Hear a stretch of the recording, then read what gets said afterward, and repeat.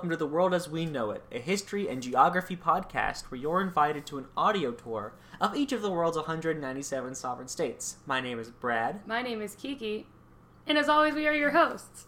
This week is a discussion on the nation of New Zealand.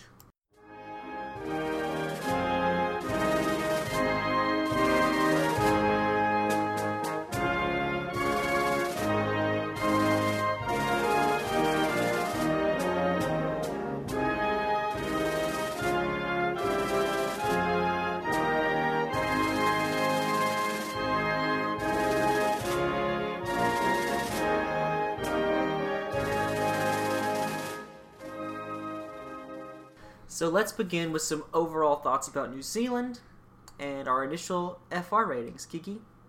Alright, gonna come in with my Kiwi accent. Just kidding. That's good to hurt somebody's feelings. Anyway, my overall thoughts about New Zealand come mostly from my knowledge of Peter Jackson's adaptation of The Lord of the Rings. A movie called Whale Rider, which I'll discuss probably closer to the end. And my roommate, who was an au pair there for some time, and she talks about it a lot. So what I know about New Zealand, and from like my knowing about James Cook and the children's novel Endeavour. So things I do know about New Zealand is that it's beautiful and that there are a lot of sheep and that the weather is bad. Oh, also because I had a friend who, she didn't study abroad there, but she just backpacked there, and then she got married and she stayed there. So she posts pictures all the time, and I'm like, this bitch. It's common to backpack there. Probably because all the mountains and adventure tourism kind of stuff. We'll get to that. Here's the thing. I've always been a little turned off by it, because if I'm going to be on an island, I feel like it should be a nice weather island, but I don't like being on nice weather islands that much, so maybe I would want to be on like a stormy, cold island where they wear sweaters. What do you have against nice weather islands? The nicest places to live, one might say. I just don't love the temperature. But anyway, so my FR rating, I'm going to say it's a 3. Okay, 3. Oh, and also because, I'm going to put it up to a 4 actually, because I had another teacher from New Zealand for a geography class in undergrad who shared a lot about how he lived there and about the Maori people, and we watched a lot of haka. And from what I understand, like, Maori people are like the people to know. Cool. All right. Wow. Now you can a whole point from him. Wow. Strong. My overall thoughts are, I think it's a very interesting place. I hear a lot of anecdotes from people from New Zealand who are kind of disgruntled that, like, a lot of maps leave New Zealand off the maps and stuff That's like really that. rude. Yeah. And I feel like, having done research now, they don't get the respect they deserve, kind of like an Australia shadow. But that being said, before research, I would have given myself around a 2 or a 3, because I also have consumed a lot of media that either takes place in New Zealand or pertains to New Zealand, be it like Lord of the Rings trilogy, stuff like that. Also, The Last Samurai. A lot of movies filmed there. The Last Samurai?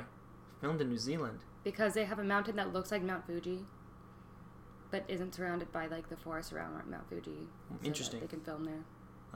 There's also like some aren't Flight of the Conchords from New Zealand? Yeah. And also like the comedy group that does like What We Do in the Shadows, and the guy who just did Thor Ragnarok. That guy's New Zealand. Yeah, we'll probably get into famous people. Okay, yeah, we'll get into that. Okay, yeah, but discussion. So I've come Keep across it on brand. Just kidding. This is on brand for us. Yeah. So FR rating 2 to a 3, probably more of a 2. Pre-research. I'm excited to talk about it. Here's the thing about our FR ratings is that you always go really humble, and I always believe I know more than I do, and nothing ever changes. Like, I never feel like I know more, even after research. It can also be a perspective thing, where compared to the average person, we're going to have really high FR ratings. That's true. But compared to people who are from there, you don't want to overstate. We need to have simple people on this podcast as a comparison, so you can benchmark our own. This week's simple person is... We got to get something undergrads or something. All right. Anyway... I'm going to give you guys a Snapchat of New Zealand. You're going to Snapchat New Zealand to us? I've got Snapchat on the brain. So, New Zealand is an island nation comprised of 2 major islands. And the capital is Wellington, which is on the southern island, but the capital, or the most populous city, is Auckland. The anthem is God Defend New Zealand, and also God Save the Queen, because they are a Commonwealth. Burr, burr, burr, Commonwealth country.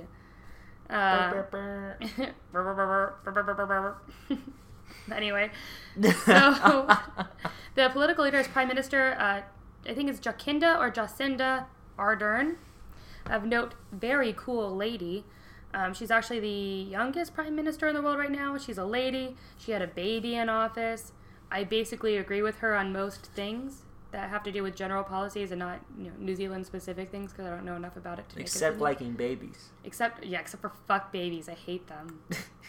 I don't know if she likes her own baby. I haven't interviewed her. To be fair, yes, we don't know if she likes her own baby or not, so she's still safe. She's still a very cool lady. She's still a cool lady. The Governor General is Dame Patsy Reddy. If you don't know what a Governor General is, it's for all Commonwealth countries. It's basically like the Queen's appointment on the land. So coming from like the very traditional role of governor, it's that role. So it's all mostly an honorary position or like a figurehead position. But that's Patsy Reddy. So there's like two ladies who have some pretty cool offices there. And they have a unitary parliamentary constitutional monarchy, which is the same as most Commonwealth countries. The etymology of New Zealand, so actually in the Maori word for it is Aotearoa. Sure that Brad will get into more later, so I'm not going to say it again. But it was originally named after the Dutch province of Zeeland by Dutch cartographers, and then James Cook anglicized that to New Zealand with an A instead of two Z's. Because the Dutch were like, oh, it's Zeeland. Zeeland. Anyway, population. It's coming up on 5 million. It's like 4,927,350 according to the census. Knocking on 5 mil. They're getting there. That's about 74% European, 15% Maori, 12% Asian, 7.4% Pacific people, so people around like Tonga and then 1.2% African, Latin American, Middle Eastern, and that's like a bigger category than other, which was right below that. Do you want to hear a fun fact that this cannot fit into history? Okay, sure. Let's hear that. It's too anecdotal. Right, so, there's a lot of Europeans in New Zealand because a lot of immigration happened in the 1840s. True that. A big place they immigrated from, Bohemia, of course. What? There's some Czech people in New Zealand, so there you go. That's cool. I just assumed that they were all coming from Australia, nope. And so they were all prisoners. Hungary, Eastern Europe. That's very neat. Totes boho. So it's like the Bohemian Revolution's happening down under in a little to the east. Anyway, religion, so it's a pretty secular place. 55% people identify with one or more religions. 49% of those are Christians, of which 12% Catholic, 12% Anglican, 8.5% Presbyterian, and other Christian denominations. And 42% claim no religion. So I feel like it's kind of like, people who are religious don't really let it affect them too much. And this is similar in places where it's like there's a lot of maybe cultural religion but secular society. Mm-hmm. Geography, so it's 2 islands, about 900 miles east of Australia, across the Tasman Sea. And I think we're going to hear from our boy, Abel Tasman, a little bit later. We might remember him from our Fiji episode. Mm-hmm. The GDP is $2.6 billion, all in sheep money. And the demonym for someone who is from New Zealand is a New Zealander officially, but everyone call them Kiwis. Well, if you pull the wool over your eyes, you do. Oh, got 'em. But they call themselves Kiwis, so it's not like derogatory or anything. I don't know. I wouldn't. Would you refer to someone who's like of Maori descent as Kiwi? I don't know. That's like a... I feel like it's a general thing from someone. Maybe we'll ask... Like, who decided upon that? We're it's probably gonna a ask white person. Hannah. Hannah? I was watching a speech from cool Prime Minister Jacinda Ardern, and she said something like a Kiwi future on her thing. So she's speaking to all Kiwis. I don't think she would alienate tribal people. But I guess we'll get into that in our history and maybe make some estimates, and hopefully someone will write in and educate us real good. That's the dream, Kiki. Remains to be seen. I want other people to do our work for us. All right, let's get into it. All right. Take us back to antiquity. What? But, okay. One second. We'll get to that phrase in a second. We're not going to get to. You're right. We can't get to antiquity, and you're going to tell us fucking why. All right. So, history of New Zealand. I have some brief asides here. Kiki already covered the etymology pretty well. I didn't mean to take it. He can get into it better, because it means some cool things. I'm just going to give you some historical background to the etymology. Please. So, I'm going to stop interrupting you and let you talk. Please. Dutch explorer Abel Tasman, hey, our boy, sighted New Zealand in 1642. Abel. We call him Abel. Okay, sorry. You want to throw in some Jane the Virgin while you're here? While you're already talking? Here's the thing. I got to think about how Jane the Virgin relates to this. We'll get there. Okay, you get on that. So our boy Abel Tasman sighted New Zealand in 1642, named it Staten Island, in honor of the States General, the Dutch Parliament. That seems familiar to something we know from American history. It does. He wrote, "It is possible that this land joins to the Staten Land, but it is uncertain." And he referred to Staten Land referring to a landmass of the same name at the southern tip of South America that was discovered in 1616. In 1645, Dutch cartographers renamed this land Nova Zeelandia after the Dutch province of Zeeland, but James Cook anglicized it to New Zealand. So, what is this word again, Kiki? Aotearoa. Aotearoa. That's hard to say. It's written very phonetically because of the limitations of the English alphabet. Aotearoa. Or the Roman alphabet. Okay. So this is the current Maori name for New Zealand. It's unknown if they had a name for the whole country, North and South Islands together, before the arrival of the Europeans, although it's doubtful. And there are several traditional names for the two different main islands, including for the North Island, Te Ika Amaui, the fish of Maui, or Maui, and then Te Waiponamu. Wait, where is it? Te Waiponamu. I would call that Te Waiponamu. Waiponamu? Okay. The waters of the Greenstone.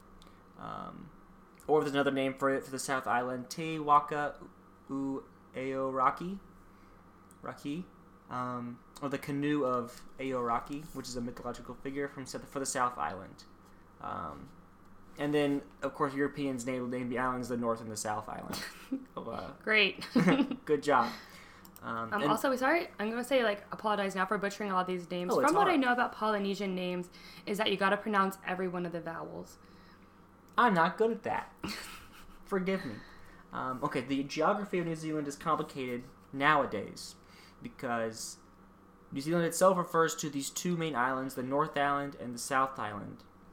The territory of New Zealand, or the realm of New Zealand today, encompasses a very, very many things, including a very weird little pie slice of Antarctica called the Ross Dependency. So, the realm of New Zealand is one of 16 Commonwealth realms, and it's the entire area over which the Queen of New Zealand is sovereign, and it comprises the islands of North and South of New Zealand, Tokelau, the Ross Dependency, the Cook Islands, and it's spelled Niue. And there's 3 vowels after an N, so I'm not going to even try to say it. And so the Cook Islands and Niue, this N word, are self-governing states in free association with New Zealand. The Parliament of New Zealand cannot pass legislation for these countries, but can, with their consent, act on behalf of them in foreign affairs and defense. Tokelau is classified as a non-self-governing territory, but is administered by a council of 3 elders, which is really fucking cool. And then the Ross Dependency, this pie slice out of Antarctica, is New Zealand's territorial claim in Antarctica, where it operates the Scott-based research facility. New Zealand nationality law treats all parts of the realm equally, so most people born in New Zealand, the Cook Islands, Niue, Tokelau, and the Ross Dependency are all New Zealand citizens. So I put that up front because it's gonna be kind of chunky to say. I've always heard about the Ross dependency and the research base there, because when you hear about anybody going to Antarctica, they're going to Ross something. And at first I thought the Ross Dependency was like a Friends episode, but no, it's that's funny. All right, so let's get into the actual history. And so Kiki said, take us back to antiquity. Only for the first time we really can't, because there is no antiquity. The history of New Zealand dates back only 700 years, when it was discovered and settled by Polynesian people, or Polynesian people. Peloponnesians. It sounded like you said Peloponnesians. Oh, yeah. Which are different completely from the Polynesians. Keeping you on your toes, Kiki. So this is one of the most recently settled inhabited places on Earth. That's very cool. I think it's very cool. So New Zealand was originally settled by Polynesians from eastern Polynesia. Genetic and archaeological evidence suggests that humans immigrated from Taiwan to Melanesia and then traveled east to the Society Islands after a pause of some hundreds of years. And then a new wave of exploration led to the discovery and settlement of New Zealand. Current evidence, archaeological or genetic, places this initial settlement around 1280 to 1320 CE. So, yeah, well into the throes of every other civilization's, medieval, modern history. Which means the history might be a little shorter than the other ones, but no less dense because there's still a lot of cultural density and stuff goes on. I think it's cool how, people will move to where there is space and they go at their own pace. And, this is, one of those, frontiers that was inhabited by, I guess I said, people of color before European explorers got to it. Yeah, I think it's just kind of neat. It's also really interesting because islands are these little microcosms of, life and habitat and stuff like that, and it's one of the best places to see the effects of humanity on biodiversity and ecology because humans got there during the times in which it was close enough to the times of which recorded history as far as written history, so we can see the effects of humans on large animals and stuff like that. Yeah. Because even in true antiquity, humans got exterminated a whole bunch of large island-dwelling mammals, that we don't see anymore because they just were hungry. Yeah, when we talk about I think what you're getting is when we talk about island flora and fauna grows very independently, so they become very strong sects of themselves. Yep. Whereas when human influence, it's the butterfly effect, or from that sci-fi novel about when he steps on the butterfly when he goes to kill the dinosaur and it comes Ray back. Bradbury. What is that? I know what you mean. Yeah. Yeah, but you know what every listener of this podcast knows what I'm talking about. So to see something so undisturbed for so long, I mean, we'll never get to capture that now, but it's very cool. Anyway, we'll get into some more. We'll talk about birds. We'll talk about birds in a minute. Oh man, fucking birds! I fucking love them. Dude, birds. They're flying around. Those bastards. Okay, in the Maori language, the word, and what's the correct pronunciation of this word? So I used to think it was Maori because that's what it looks like. But my friend from Australia, Nicola, who may know, I said that to her once, and she's like, "You fucking asshole! It's Mary." Mary. So it's Mary. Mary. So yeah, you get all the also instead of making it several Maori, Maori. But I thought we said all the vowels. I am saying them now. I'm saying it Maori. Mary. We can consult someone on the internet. We should. And while you're talking about it, I'm gonna get a pronunciation of Maori up, and we'll settle this once and for all. Excellent. Because it's important because the spelling of Mary or Maori, with or without this macron, the little accent mark over the A, is inconsistent in the English language media in New Zealand. Although a lot of people have tried to push the fact that it should be standard spelling with the macron over the A. Okay, here we go. Let's get my volume all the way up. Correct pronunciation on the web. This is from Pronunciation Book at youtube.com. All right. Maori. All right. Thanks, Pronunciation Book. Pronunciation Book, our second sponsor after Fiji Water. All right, the word Maori means normal, natural, or ordinary in the Maori language. In legends and oral traditions, the word distinguished ordinary mortal human beings, like you or I, or the... Well, you don't know that. There's only one way to find out. I'm not going to kill you, Kiki. Or the Tangata Maori, from deities and spirits, known as the Wa'airua. Likewise, Y Maori denotes fresh water, as opposed to salt water, so ordinary things we can drink. There are many cognate words in many Polynesian languages, all deriving from this Proto-Polynesian ma'akwali, which has reconstructed meaning true, real, genuine. Okay, so linguistic family trees, they're interesting. Now we know about Maori. Let's get into the peoples. So the earliest period of Maori settlement is known as the Archaic, the Moa Hunter, or the Colonization period. And they're called the moa hunters because there were these huge moa birds endemic to New Zealand that they hunted into extinction because they were real tasty and real big. And they're like bigger than ostriches, right? By like a lot. I don't know. Here's the thing. I would imagine a moa being like from the movie Up, Kevin. The snipe? The snipe. I think I saw somewhere that moa birds back here were 20 to 30 kilograms, which isn't gigantic. That's not ostrich sized. They're on a small island. It says here on its Wikipedia, 3.6 meters in height with neck outstretched. Oh, okay. So it was 200 kilograms. Okay, so they're huge. Okay. Yeah, they're real big boys, and I know this because my sister had a book of extinct birds growing up, and she made me very scared of moa specifically because they could kill people very easily. Okay, so the Maori. Yeah, sorry. Seriously, Maori. So the Maori people, they hunted these large moa. They were so scarce, so they were extinct because there's no large mammals in New Zealand.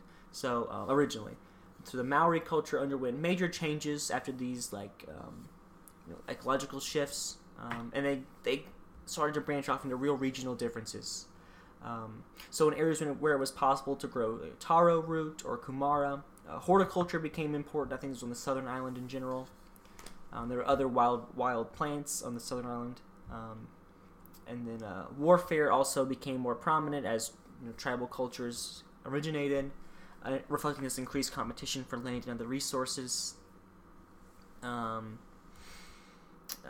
as elsewhere in the Pacific, cannibalism was part of warfare. All right, and nice. So, yes, nice. We're a pro-cannibalism, but no, we're not. Okay.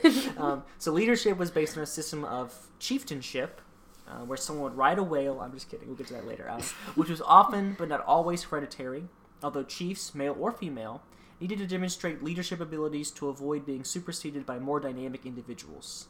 The most important units of pre-European Maori society were the wanahu, or extended family, so the household, and the hapu, or the group, which is a group of wanau, so more like a village kind of thing. After this came the iwi, or the tribe, which makes me wonder if this word IWI, iwi, contributes to people being called Kiwis now. Maybe. I don't know. It's too close for a coincidence. And these tribes, or these iwis, consist of groups of these hapu. So larger villages, maybe larger towns, that kind of thing.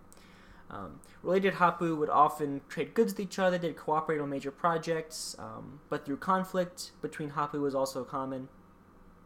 So traditional Maori society, Maori societies preserved historically through oral traditions, narrative songs, and chants. Skilled experts could recite the tribal genealogies back for hundreds of years. Also strong traditions of art, including these oratory arts, song composition in multiple different genres, dance forms, including the haka, which we'll talk about later in culture, as well as weaving, wood carving, and ta moko, which is those Maori tattoos we see. Okay, so that's the Maori peoples and kind of their structure of society in the two islands, and then the Europeans show up. So the first Europeans known to reach New Zealand were the crew of Dutch explorer Abel Tasman, who arrived in his ships called the Heemskerk and the Zeehaven. Tasman anchored at the north end of the southern island in the Golden Bay.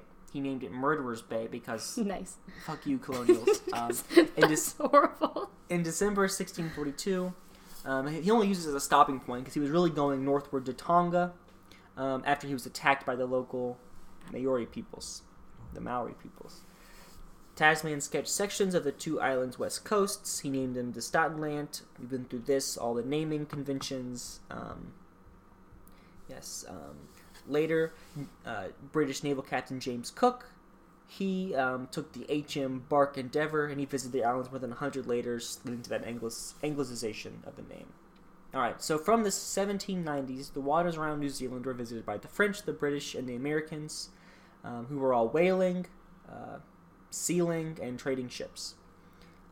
The crews traded European goods, including guns and metal tools, for Maori food, water, wood, flax, and sex.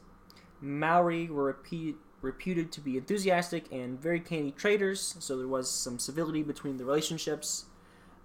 Although because different levels of technology, institutions, and property rights, because these differed greatly between the Maori peoples and the European societies, there were some conflicts that arose. One notable one is the French explorer Marc Joseph Marion Dufresne. In 1772, he was killed.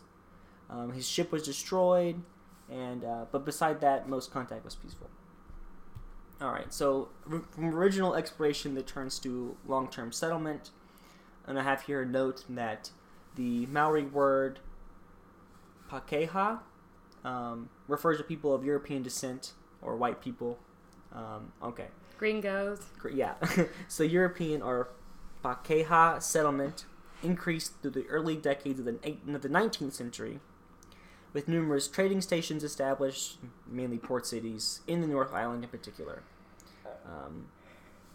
Pretty influential in the eventual settlement is the introduction of Christianity to New Zealand in 1814 by Samuel Marsden, who traveled to the Bay of Islands where he founded a mission station on behalf of the Church of England's Church Missionary Society. Good job, Marsden. By 1840, over 20 stations had been established, and from these missionaries, the Maori peoples learned about Christianity, farming practices and trades, reading and writing Western languages. In the beginning in 1820, this is interesting, linguist Samuel Lee worked with a Maori chief named Hongi Hika, to transcribe the Maori language into a written form, which becomes really instrumental later in terms of like creating treaties and constitutions. Also, here are these land rights becoming a point of contention. Many European settlers bought land from Maori peoples, but due to misunderstandings and different concepts of land ownership, there was conflict and bitterness. In 1839, the New Zealand Company, which is like a trading company, announced plans to buy large tracts of land and establish colonies in New Zealand. Missionaries did not like this. They wanted the British to control European settlers in New Zealand to slowly acclimate them. If you remind our listeners of the Fiji episode in the Linguist Armchair when she talks about missionaries and their work to, colonize, but also to write down previously oral only languages, or languages that are only stood orally into the English understanding. Was it Guatemala or Paraguay that had those really strong missions that fought against the government? That was Guatemala. Okay, that was cool. Sometimes missionaries do good things. Sometimes. Like a 90-Day Fiancé. No, okay. When missionary Josh. Kidding. We didn't like that. My next slide is called conflict. Conflict. The effect of contact on the Maori peoples varied. In some inland areas, life went on more or less unchanged, although the introduction of European tools, such as fish hooks or the hand axe, these were acquired through trade and led to big advancements. And at the other end of the scale, tribes that frequently encountered Europeans, such as the Ngāpuhi in the Northland, they underwent major changes. So before the introduction of the Europeans, the Maoris obviously had no long-distance weapons except for spears or these towels, and the introduction of the musket had an enormous impact on warfare, as would make sense.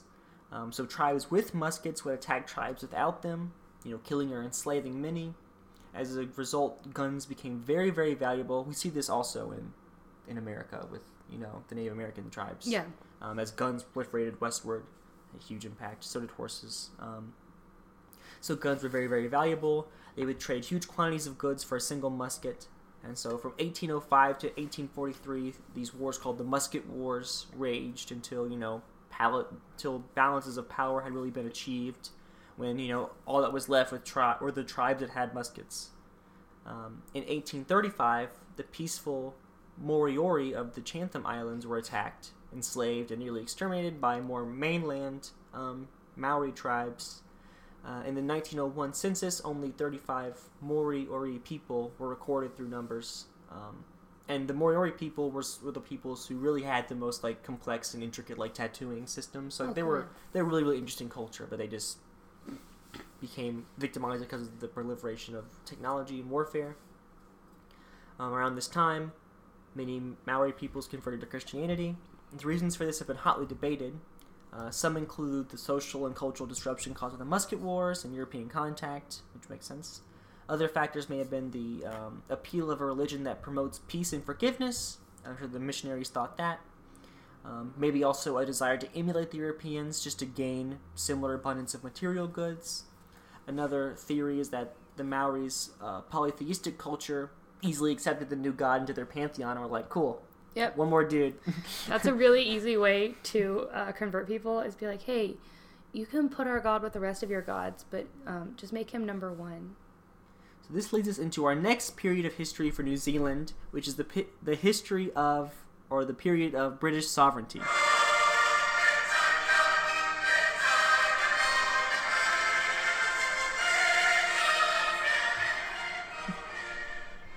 It's weird that plays whenever I say British sovereignty. So in 1788, the colony of New South Wales had been founded, which is ironic considering how many sheep there are now in New Zealand. So according to the future governor, Captain Arthur Phillip, in his amended constitution, the colony of South Wales included all the islands adjacent in the Pacific Ocean within the latitudes of blah blah blah blah and blah blah blah, which included most of New Zealand, except for the southern half of the southern island, weirdly. In 1825, with Van Diemen's Land, which is some Dutch people, becoming a separate colony, the southern border of New South Wales was altered to, the rest of basically all of New Zealand. So basically, this colony of New South Wales came by the early 1800s to encompass all of the major parts of New Zealand. So New Zealand itself was first mentioned in British statute in the Murders Abroad Act, 1817. Huh. It made it easier for a court to punish murders or manslaughters committed in places not within His Majesty's dominions. You gotta have a Murders Abroad Act. Obviously, what are you gonna do without it? And the governor of New South Wales was given increased legal authority over New Zealand, also because of increased conflicts and stuff like this.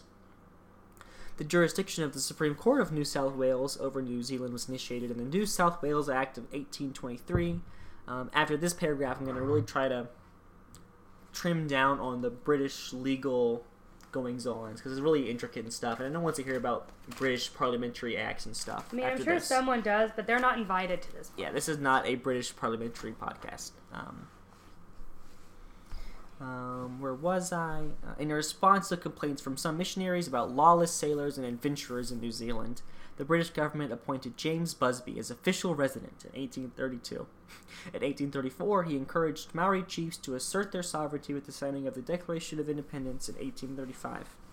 Not the same one as the one we're thinking of. Okay. This was acknowledged by King William IV.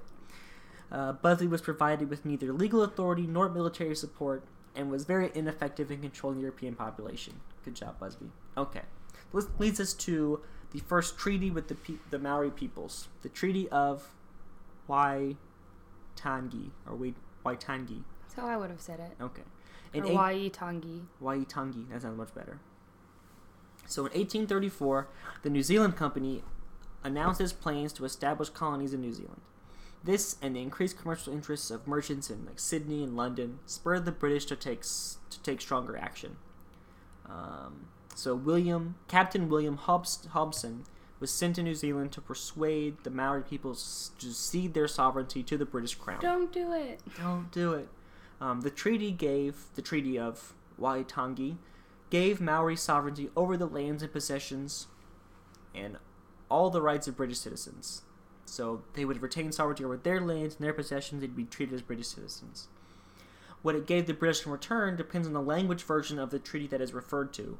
Ruh-roh. Oh. The English version can be said to give the British Crown sovereignty over New Zealand, but in the Maori version, the Crown receives Kawanatanga, which is arguably a lesser power than sovereignty. It's kind of like a claim, not really like you have total ownership.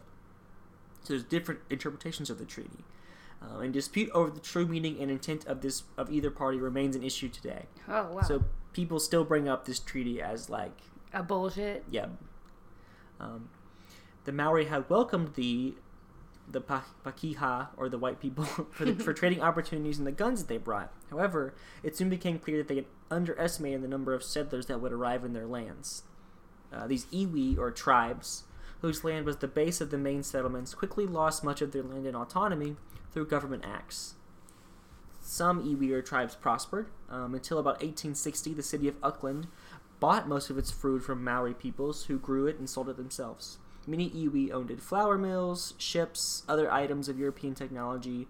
Some even exported food to Australia for a brief period during the 1850s gold rush. And yes, there was an 1850s gold rush on the southern New Zealand island. That's kind of cool. Although race relations were generally peaceful in this period, there were a lot of conflicts over who had ultimate power in particular areas. See the Treaty of Waitangi. The governor from the British side, or the Maori chiefs in that area. One such conflict was the Northern or Flagstaff War of the 1840s, during which the Maori city of Kororareka I would like Kororareka was sacked. Kororareka. So this leads to the period known as the Land Wars. So the Pakeha, or the white people, had little understanding of all that, and they accused the Maoris of holding on to lands they did not use efficiently. That is such a shitty thing. No, it's a dick move. I mean, I guess like people do that all the time. Like, you're not using this right, so it's ours now. Crop rotation. That's what I would do to my younger brother, but also what my older siblings would do to me. Like, you're not playing with this correctly, so I'm going to play with it instead. I thought you meant all the land you owned. I was like, how much land do you have, Keke? I wish my parents had engaged me and my siblings in like land disputes so that we could like learn to stand up for ourselves. Oh, you Pakehas. So competition for land was one important cause of the New Zealand Wars, or the Land Wars, of 1860s and 1870s, in which the Taranaki and the Waikato regions that's not really Japanese, were invaded by colonial troops, and the Maoris of these regions had some of their lands taken from them.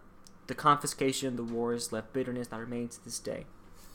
So the combination of war, land confiscations, disease, assimilations, and intermarriage, as well as land laws leading to poor housing and alcohol abuse, as well as general disillusionment, caused a fall in the Maori population from around 86,000 in 1769 to around 70,000 in 1840, and then reaching an all-time low of 84,000 in 1874. Okay, no, the ultimate low was 42,000 in 1896.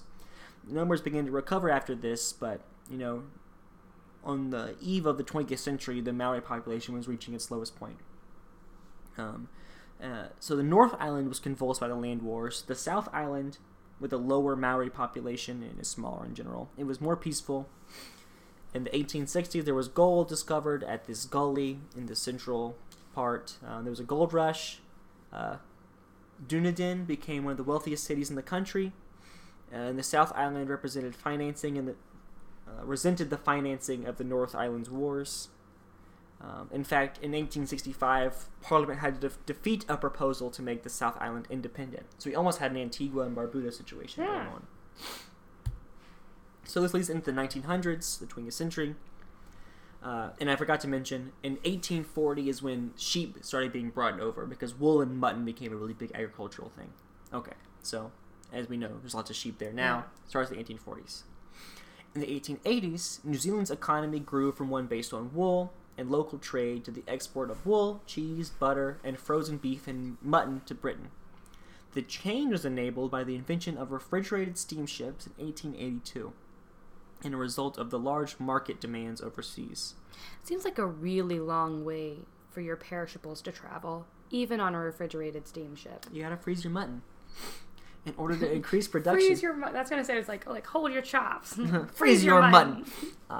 In order to increase production, he said sheepishly, alongside a more intensive use of factor inputs. Blah, blah, blah, blah. What this all means is that New Zealand's highly productive agriculture gave it probably the world's highest standard of living at this time, with fewer at the rich and poor end of the scale, but the average person in New Zealand was very, very, very well because of all this good business. So New Zealand initially expressed interest in joining the proposed Federation of the Australian Colonies. They even attended the 1891 National Australia Convention in Sydney. Interest in the proposed Australian Federation faded, and New Zealand ultimately decided against joining the Commonwealth of Australia in 1901. They were almost part of Australia. So New Zealand instead changed from being a colony to a separate dominion in 1907. And a dominion gave it equality and status to like Australia and Canada. Good on ya, New Zealand. Good on you, mate. Good on ya. Dominion status was a public mark of the self-governance that had evolved over half a century through responsible government, quote unquote. Just under 1 million people lived in New Zealand in 1907, and cities such as Auckland and Wellington were growing rapidly. Auckland. So they didn't suckland, you know? So at this point, I skip over a lot of just British internal proceedings and like the immigration acts to get people over there and like the tax reforms, and that's boring shit. Yeah, no one care about that stuff. We want to get on the move and learn about broad strokes. Get on move, yes. World War II. Let's get into the World Wars, the major hitting points of modern history. Okay, so the country remained an enthusiastic member of the British Empire during World War I. So at the outbreak of the war, in August 4th, that's when the war started. During the war, more than 120,000 New Zealanders enlisted to the New Zealand Expeditionary Force. Around 100,000 served overseas, 18,000 died, and about 41,000 men were listed as wounded. So they had a significant impact on the war, as being part of the British Empire. Conscription had been enforced since 1909, so you could say they couldn't have really avoided it. There was less opposition once the outbreak of war happened, though. The labor movement, and just like in Britain, there's two movements. There's the labor movement, and there's like the more popular. The Republican Party and the Labor Party, is that what you're talking about? I think so. Yeah. Well, like the Labor Party is like, if we're talking like the closest correlation in American politics, are like the Liberals, like the Workers' Party, and then the Republicans are those conservative groups, right wing, left wing. I have more on it later. I can't remember the other one now. The labor movement at this time was pacifistic. What's that word? Pacifistic, yeah. Like they're passive? Like they're... I know what it means, it just sounds weird. Oh. I've never heard pacifistic before. Yeah, they were pacifist. Yeah, I get it. This may have been a British researcher who wrote this. So they opposed the war. And the New Zealand Labour Party officially... I think you just call them pacifists. Yeah, pacifistic. Yeah, never mind. Just keep going. Yeah, okay. Do your podcast. The New Zealand Labour Party was formed in 1916 as part of this pacifist movement. And the Maori tribes that had been close to the government, they sent their young men to volunteer. Okay. So, what else do we have here as far as World War I? So unlike in Britain, relatively few women became involved. Women did serve as nurses. Around like 640 joined the services. So I think in Britain it was much more, a larger part of the female population became involved in the war front because they were like on the shores of war all the time, basically. So let's see. The New Zealand forces themselves, they captured Western Samoa from Germany in the early stages of the war. And they administered that country until Samoan independence in 1962. That's interesting. The Samoans also did greatly resent their imperialism, and they blamed the catastrophic 1918 flu epidemic on the New Zealand rule. So that's not good. And then more than 2,700 men died in the Gallipoli campaign. And the heroism of the New Zealand soldiers in that failed campaign made their sacrifices very iconic in New Zealand memory.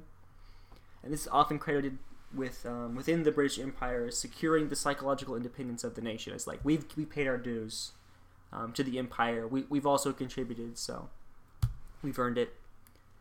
So after World War I, New Zealand signed the Treaty of Versailles in 1919. They joined the League of Nations, and they did pursue an independent foreign policy while Britain controlled its defense. They depended on the British Royal Navy for military security. And officials in Wellington, which is the capital of New Zealand, they trusted the Conservative Party governments in London, but the Labour Party did not.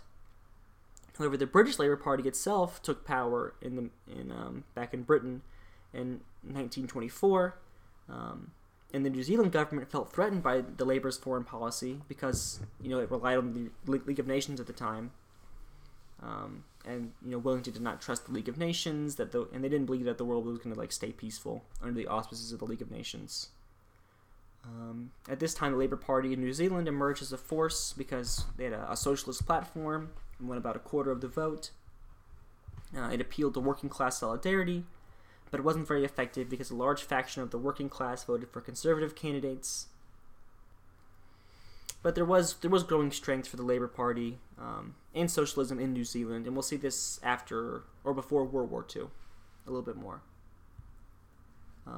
So the Great Depression hits, and the Great Depression affects New Zealand very strongly because it affects Britain very strongly, and because New Zealand's economy is based on exports to Britain and Australia, the Great Depression has a big effect. And let's see, in World War II, that broke out in 1939, as we all know, and New Zealand once again played their proper role as defending their proud place in the British Empire.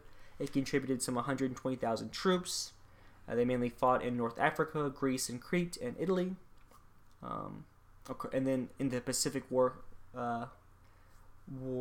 sphere, they relied on the Royal Navy and later the United States to protect New Zealand from Japanese forces. Although Japan itself had no interest in New Zealand in the first place, it had already overreached when it invaded New Guinea in 1942. They fought in the Solomon Islands in 1943. And their armed forces peaked at 150,000 in 1942, and 10,000 people died in World War II. So they had another big contribution to the war. All right, so this gets into post-war politics, which is the most heavily political party kind of frame in New Zealand. It gets kind of tedious.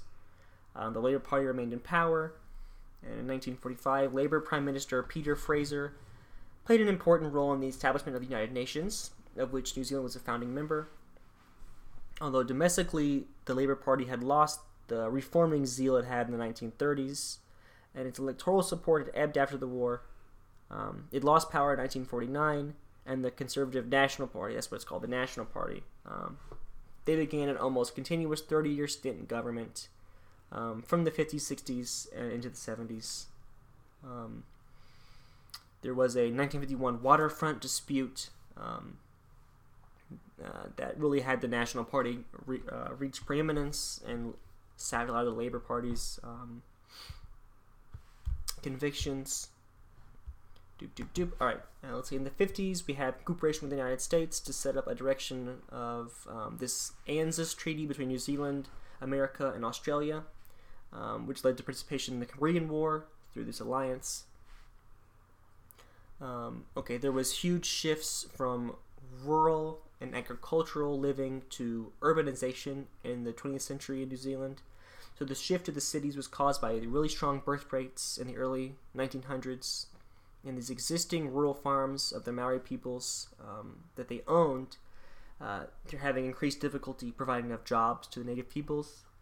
And then Maori culture itself had undergone a renaissance thanks to a native politician named Apirana Nagata.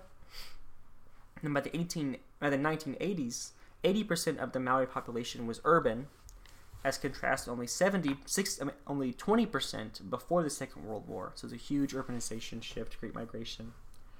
These migrations led to better pay, higher standards of living, and longer schooling, but also exposed problems of racism and discrimination. By the 1960s, a protest movement had emerged to combat racism, to promote Maori culture, and to seek fulfillment of the Treaty of Waitangi. Never really fulfilled yet. In the 1940s, people had noted that the country was possibly the third most urbanized country in the world because you really have these inhospitable mountain ranges, Right, yeah, of habitable land. We can't all live in the Gap of Rohan, so we have to move to these big cities.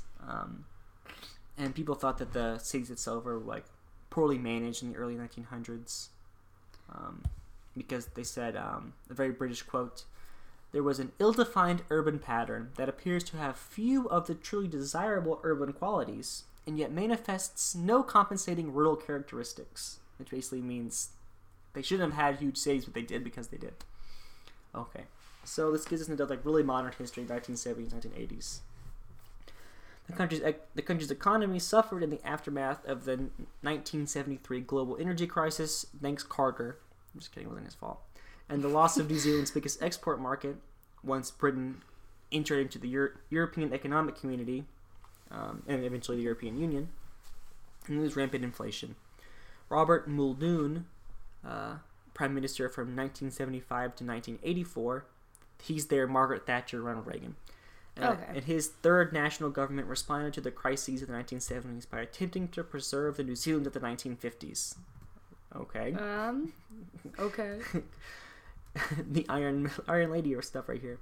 He attempted to maintain New Zealand's cradle-to-grave welfare state, which was dated back to 1935. And this came out of the Great Depression of New Zealand, where they had this really, really comprehensive welfare system of helping people. His government sought to give retirees 80% of the current wage. It required large-scale borrowing. People said it would bankrupt the treasury. But he responded to the crisis as best he could. His conservatism and antagonistic style exacerbated an atmosphere of conflict in New Zealand, most violently expressed during the 1981 Springbok tour, which I had to look up. That's a rugby national tour. Oh, okay. I was like, oh, so you mean African land animals that are antlered, which is what a Springbok is? Oh, I have no idea. It's fine. Keep going. In the 1984 elections, the Labour Party promised to calm down the increasing tensions. Well, it didn't even have to make any specific promises. It won a landslide victory because they just didn't like Muldoon anymore. Okay. So the 20th century ends from the 80s forward. You have the fourth Labour government taking over, led by David Lang. He was elected amid a constitutional economic crisis that Muldoon left him. And the crisis led the incoming government to review New Zealand's constitutional structures, which resulted in the Constitution Act of 1986. And while it was in power, the Labour government launched a major policy of restructuring the economy, and they radically reduced the role of government. One political scientist said that between 1984 and 1993, New Zealand underwent radical economic reform, moving from what has probably been the most protected, regulated, and state-dominant system of any capitalist democracy to an extreme position at the open, competitive, free end of the spectrum. Free market end of the spectrum. I have a note here that says, thanks, Reagan.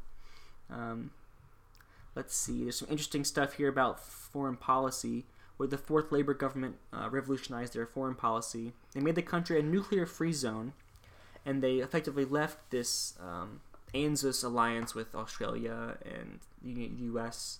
So this is really weird. The French intelligence service sank a ship known as the Rainbow Warrior, which was the flagship Greenpeace ship, and they sank that ship in a harbor in New Zealand. Lots of diplomatic ramifications followed this incident, and they promoted, because New Zealand really promoted this anti-nuclear stance in solidarity with Greenpeace. And when the French Foreign Intelligence Services sank the ship in their harbor, it was on its way to protest against a planned French nuclear test in Mororoa. And then a photographer drowned on the sinking ship who was New Zealand, who was a Kiwi. Very strange, this whole incident. I never heard about it until I read about it for this podcast.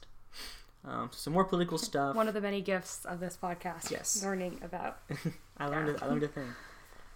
So this is like the ending slides here about the modern day kind of political stuff. Some big things have happened. There was an earthquake. But this is mainly what I have here is just them becoming more prominent in their own self-rule. The fifth Labour government, led by Helen Clark, was elected in 1999. It was in power for 9 years. It maintained a lot of economic reforms. One interesting thing they did was they eliminated interest payments for New Zealand residents who were students and graduates as part of their student loan system, so it was cheaper to go to school. New Zealand today retains strong but informal links to Britain, with many young New Zealanders traveling to Britain for their OE, or overseas experience, and vice versa. A lot of British people come to New Zealand for tourism. And they use this overseas experience due to favorable working visa arrangements with Britain. Despite New Zealand's immigration liberalization in the 1980s, Britons are still the largest group of migrants to New Zealand, due in part to recent immigration law changes and because they all speak English. There's one big constitutional link to Britain. New Zealand's head of state is the Queen. Although they did discontinue British imperial honors, I think like knighthood and stuff, in 1996. And the Governor General that Keke mentioned, that position has been less active in current times. Yeah, the Governor General, I learned about this position because Canada got a new one recently, and everyone's just like, it just kind of reminds us that we're a Commonwealth country. Yeah. They go to ribbon cuttings, stuff like that, which I imagine is really a ceremonial role. And then the Court of Appeal, as part of the Commonwealth system, was replaced by this local Supreme Court in 2003. And there's public debate now about whether New Zealand should become a republic itself or stay within the Commonwealth. And public sentiment is very divided on the issue. People love that Union Jack. Let's see. And so this is pretty much modern history, present day kind of stuff. The National Party won victory in 2008. It's the 5th national government New Zealand's had. In 2011, there was a major earthquake in Christchurch, which is the second largest city. The foreign policy kind of stuff. They withdrew the New Zealand Defense Force from their deployment in Afghanistan. They signed the Wellington Declaration with the United States, and they want more people to join the Trans-Pacific Strategic Economic Partnership. And then their economy today is heavily based on international tourism, as well as agricultural exports of meat, dairy, and wool, and other stuff like more terroir stuff like fruit, wine, timber, as the economy is diversified. So that's going to end our history, which went a little longer than I thought it would. But that's good, very interesting. Yep. And let's take a break. And then we'll come back with some cultural discussion. And the flag corner. And the flag corner. All right, see you then.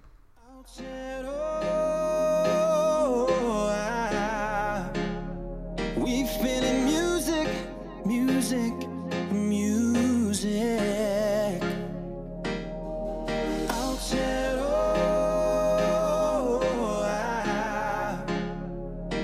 been in music.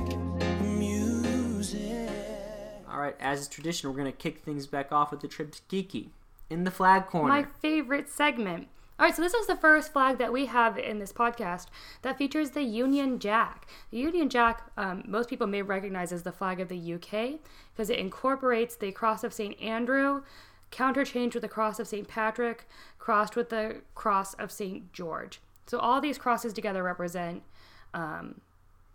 England, Wales, I thought Scotland, and Northern Ireland. Mm-hmm.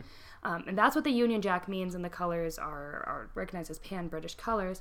And so for the New Zealand flag, that goes into the corner of the regular flag, blue field, and then we have the Southern Cross, or the Cru Australis, which is also on the Australian flag, although the Australian flag has a big old star on there also to indicate that they're different, because otherwise these flags would be exactly the same. Interesting. The Union Jack obviously represents New Zealand's origins as a British colony, and the Southern Cross is a constellation that is one of the most striking features, according to Wikipedia, of the Southern Hemisphere sky, and has been used to represent New Zealand, among other Southern Hemisphere colonies, Australia, and since the early days of European settlement. And in Maori mythology, the Southern Cross is identified as Mahutonga, an aperture in Te Ikaroa, through which storm winds escape. So yeah, big blue flag with a Union Jack in the corner and the Southern Cross right on next to it. I know they had some talks of redesigning it recently. Yeah, because if they don't want to be a Commonwealth country, they don't want to have the Union Jack on it. And there are other Commonwealth countries that don't have the Union Jack on it, like Canada being an obvious example, Antigua and Barbuda also without the Union Jack. And so this flag itself was chosen or adopted in 1902. They had other flags up for debate before that, like Maori chiefs had one that had a St. George's cross with other stars and stuff on it. So yeah, there might be changing it pretty soon, or I mean, I guess like they voted on this as early as 2016. So I mean, it'd be really exciting if we have a flag change coming up that we can address in flag That'd be corner. awesome. In the 2016 vote, they decided to keep it by 57% to 43% vote. So they're kind of clinging on. Like, I feel like with some time and with some good talking, I mean, they might have a new flag soon. Yeah. I mean, because they voted on it, the new flag would have to be so much better to make up for the fact that, like, the old one has, like, tradition and historical relevance. Yeah. And people are used to it. I think it'd be cool if they just had a kiwi, like a Canadian flag, but with a kiwi on, like a red kiwi on a blue background. That's what I would vote for. That'd be cute. Anyway, so I've got a lot of things to say about New Zealand. Yikes. Say them, Keke. Let's talk.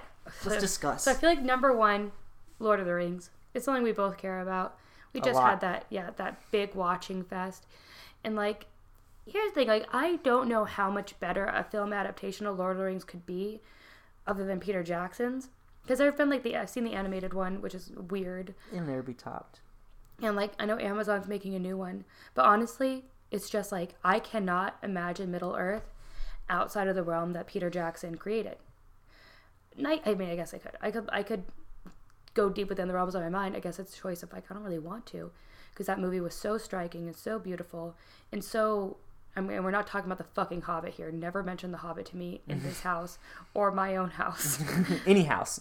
Yeah, but, like, yeah, that is Middle Earth to me. It looks the in part. In beautiful, pure form. And the New Zealand government, from what I understand, had a lot of, like, yeah, go for it. We'll support you. They were, like, trying to get their burgeoning film industry going. And they had a lot of support for the Lord of the Rings trilogy. And they've recouped the benefits in tourism and, like, ticket sales and stuff and they're saying that, like, Peter Jackson, a Kiwi himself, employed, like, huge amounts of New Zealanders. I mean, and it was just kind of cool.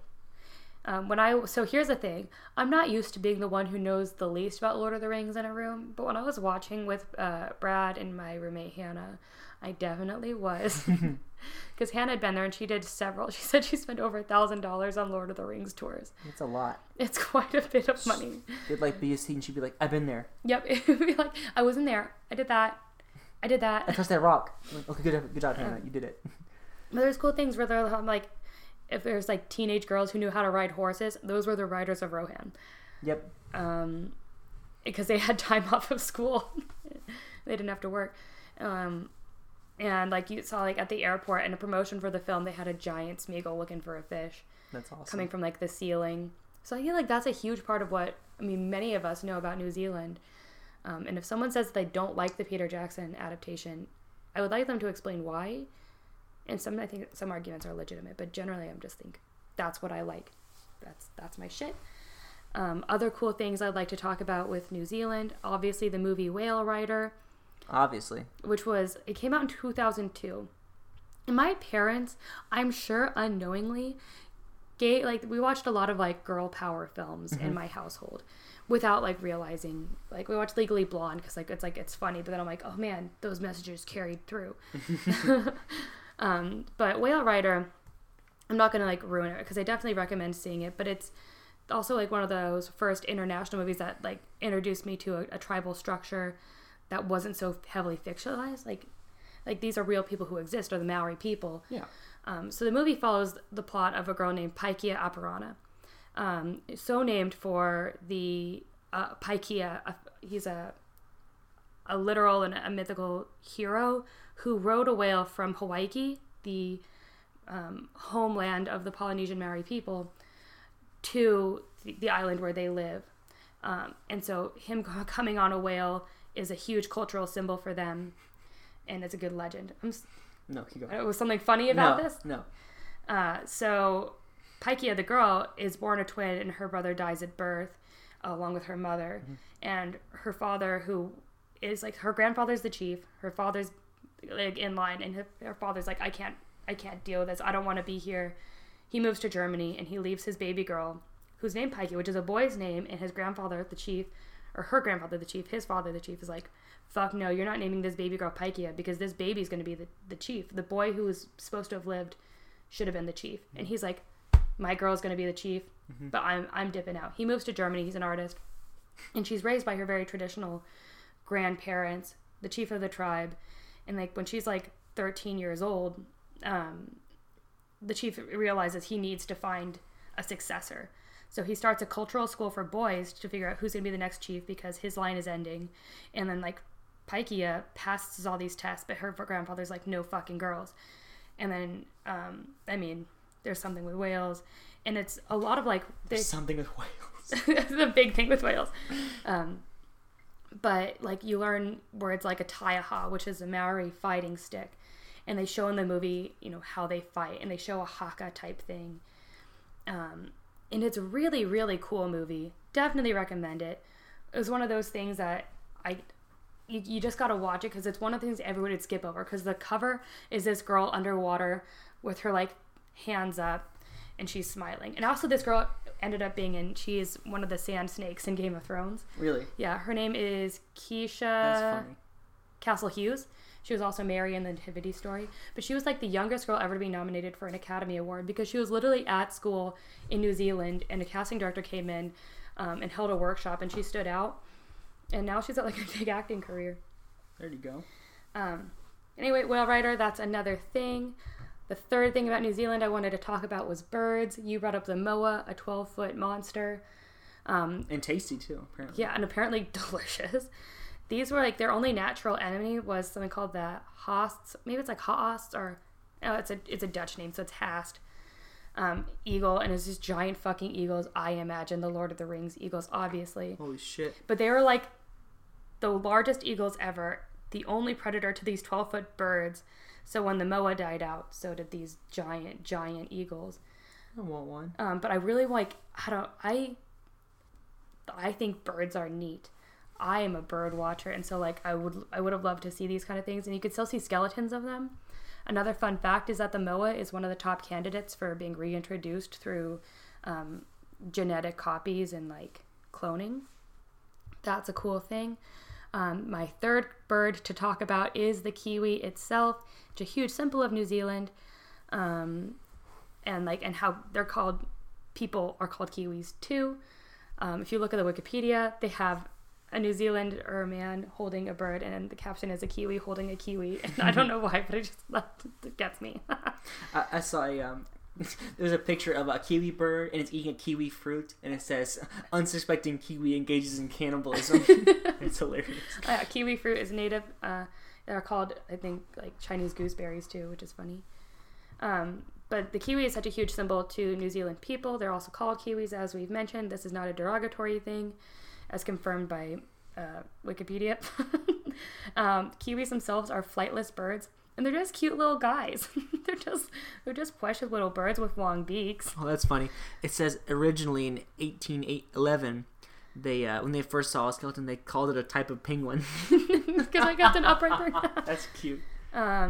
And when I was talking to Brad during the break, the symbol of the Royal New Zealand Air Force is a red kiwi in a silhouette. And I just think it's funny that an Air Force would have a flightless bird in the middle. Yeah, people fucking love them there. Let's save the kiwis. I don't know if they're endangered, but I just want to make sure they're okay.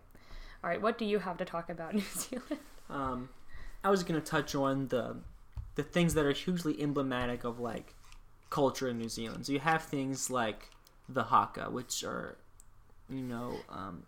directly derived from the Maori culture.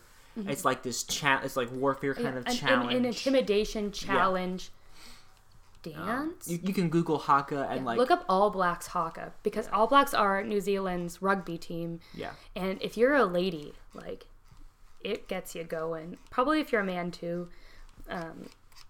But I'm very into watching the All Blacks haka every year. They're hugely they're the best rugby team in the world as far as, like, performance historically. I think they're the reigning world champions too. They're great at rugby. The All Blacks are legit. They did the haka, and they have some great iterations, like for the World Cup finals of rugby and stuff like that. Maori tattoos are another big part of Maori culture. They have some of the most striking facial tattoos. Especially that very well known the moko, or the chin tattoo from the lips down to the chin, as well as, like, some really, really notable, like, what's it called? Textile patterns, lots of geometric shapes, very, very beautiful. local greenstone or that mineral fashioned like earrings and necklaces. They have a very, very beautiful kind of cultural art and iconography in New Zealand today. Tourism is really, really big at that. The film tourism. They also have like adventure or like adrenal tourism. People go there for like, like water sport and like bungee jumping and like stuff like that. Like there's the huge destination Cool. people who are like thrill seekers. We talked about the flag and how it's. They talked about changing it, maybe looking for a little bit of independence. Kiki, anything else you want to talk about? I wanted to bring up briefly Moana as a movie that celebrates, I guess I could say that, maybe exploits Polynesian descent and like the god Maui. I haven't seen Moana actually, but I know it's really good. I would say it's finally getting past the point of in-your-face Disney exploitation and more like healthy references and broaching of a topic. But I think like as a shared Polynesian, I guess pan-Polynesian culture, like there's some similarities that people might associate Moana with the Maori people and the other traditional tribes of New Zealand. So I thought that's like something that might be some young kid's first introduction to this, the same way Whale Rider was for me. But that's, I guess, the last thing I have to say. My final thing is that I read the thing about cuisine in New Zealand, and they have something very, very similar to like crawfish boils. Oh, nice. I thought that was delicious. Not nice. I'm I from the don't eat South. meat. So. So they have distinctive ingredients in dishes. Some are like also born of ingredients from like European settlers. They have like things like lamb, obviously. Yeah. They have some mutton. They also have some local stuff like koura, which is like crayfish. They have oysters, paua, which is like abalone, which is a kind of mussel, I think. Really, cool. really, really rare, very, very valuable mussel / shellfish. Scallops. They have tua, which are a type of shellfish. They have like sweet potatoes. They have kiwi fruits. They have lots and lots of like this. Ooh, and pavlova, my Pavlova. favorite summer dessert. What's that? It's like meringue discs with whipped cream and fresh fruit. Hell yeah. And it's just kind of like all stacked up together. So it's kind of like light and fruity and you get some acidity. And so there's like crunch from the meringue, but like soft pillowiness from the whipped cream and stuff. It's great. So they have this thing called the hangi or the hangi. And it's a method of cooking food using heated rocks buried in a pit oven. And all the pictures of it just make it look delicious. And I would love to have a podcast or on videos or on whatever. Every place we visit, I would love to like have like their best traditional meal. I wish we could do that. When we get our Fiji water checks, Yeah, we're going to go on an international tour right after we graduate. We're just going to eat around the world. You'll do most of the eating, and I'll do most of the offending because I don't eat meat, and I can't be tempted into it. Most of the offending. And so, like, I don't want to, like, here's the thing about hospitality culture. It's my biggest fear that someone will offer me something, and I mean, I guess I will accept it, but then I think I'll get sick, and that'll be even more offensive because I won't know how to explain that I don't eat meat. Yeah. Because we're talking to, like, Cher, and he says, like, in Tajikistan, like, if someone offers you meat, it's very valuable. It's very offensive to say no also. So it's like, yep, I guess next time I go to Tajikistan, I will become a meat eater again temporarily. The world as we taste it. The world as we taste it. Our next podcast, keep in line. But while you're listening to us, remember to follow us on Twitter at the World Podcast. .twitter.com. Just kidding. We're just at the World Podcast. You can also find our Facebook page, The World as We Know It Podcast. I got that. Was an abrupt. We don't have any new reviews this week. No new hotties to join to the club. My post FR rating, I'm gonna say it's a 6. What about 6? you? Yeah. I'm gonna go from a 2/3 up to a 5. Yeah, Cool. I wouldn't say I know a lot about New Zealand, but I know enough to say I know more than the average person. Yeah, I think that's what I love the most about this podcast is in general knowing more about more things. Yep, for sure. Not reading anything new this week. I did start a new romance novel called Outback Station. I'm only a few chapters in. It's not so promising. Usually, like they have to grab your attention in the first, chapter, and so far it's just like, oh look, an ex-con in Australia, who's get this, not that guilty, and a woman who is the cousin of the man he killed, allegedly, And guess what? I bet they're going to fall in love. Steamy. Inspired by Keke, I asked my parents for Christmas. I had one of the original Kindles. Nice. And it's old. Yeah. But I asked for one of the newer ones, like the Paperwhite ones. And I'm going to try out Kindle Unlimited. So I'm gonna read some books, try some new stuff. Because it's hard for me to break out of my genres, which are like, long fantasy series and sci-fi books, and like, if I want to read, like, I'll go read back like a classic novel, like a famous novel. It's really hard to find good books to read, because generally whatever's on the New York Times bestseller list doesn't appeal to me. Mm-hmm. Things that have mass appeal, I don't want to say are not like invaluable, but I'm just like, it's not my style. Mm-hmm. And I do prefer like nonfiction, so I'm trying to read more fiction to expand my imagination. Anyway, I guess that's it. Yeah. Why don't you wrap us up? Well, thank you. Thank you so much for tuning in to another episode of The World as We Know It podcast. Catch us next week for our country of Mongolia. And until then, Keke, how are we going to say goodbye in Maori? Here's the thing. I was... oh, it's hard. Oh, good. It looks like Poro Poro Aki or Poro Poro Aki. All right. So until then, Poro Poro Aki.